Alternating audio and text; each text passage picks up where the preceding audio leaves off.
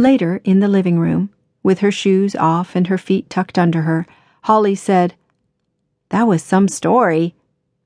"That was the edited version. The way my grandmother told it, it went on all night, with giants jumping through prison bars and getting themselves cut in half, and mad goblins and talking fish and God knows what else. Daisy adored it. You're really good with her. I have a little girl of my own someplace. About a year older than Daisy." "I didn't know that you and Sandy had a daughter." "Oh, we didn't.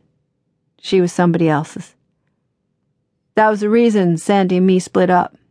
Well, one of the reasons we split up."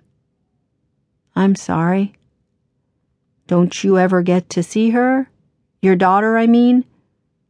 Mickey shook his head. "Her mother and I had what you might call a tempestuous relationship. Screaming, fighting, smashing dishes. Boxes of Cheerios out of the window? Oh, yes, cats and fried eggs, too. In the end, I thought it was better if I graciously bowed out." "I didn't mean to pry." "No, forget it. I don't think about it anymore."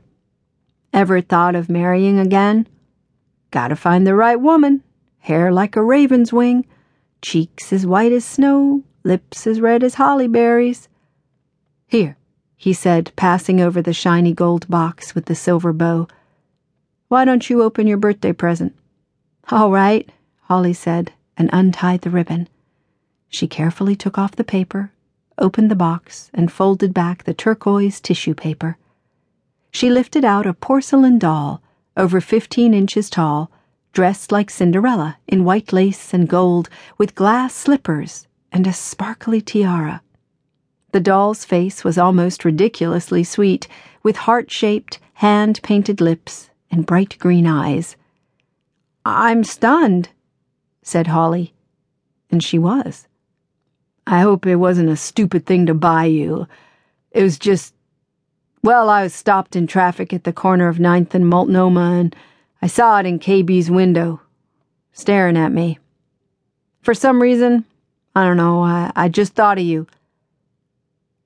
She shook her head and said, "It must have cost you a fortune." "Police discount." "She's beautiful. I don't know what to say." Nobody had given Holly a doll since she was 7 years old. After she had lost her hearing, her relatives had always given her picture books for her birthday presents, and boxes of paints and raffia weaving sets, as if she needed occupational therapy, as if she were no longer a pretty and playful young girl, but a retard. Mickey volunteered. They had a Prince Charming doll too, but he looked as if he batted for both sides. "Daisy's going to be so jealous. Look, her glass slippers come off, and look at her tiny earrings." Mickey watched her with a lopsided smile.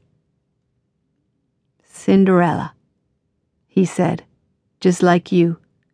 Frumpy welfare worker by day, ravishing princess by night."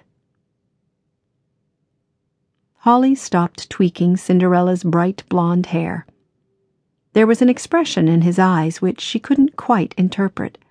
Amusement, partly, and flirtation, too, but calculation as well, as if he were planning something mischievous that included her. "All you have to do is wave that magic wand," he told her.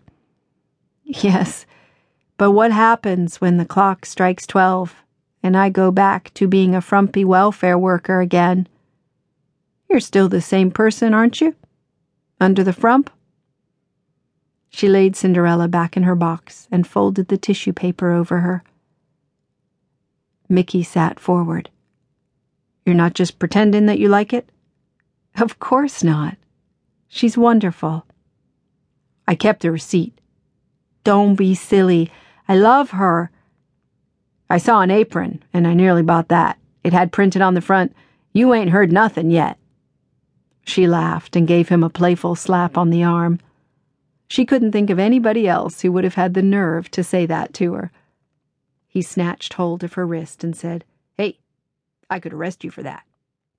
Assault and battery." There was one of those moments.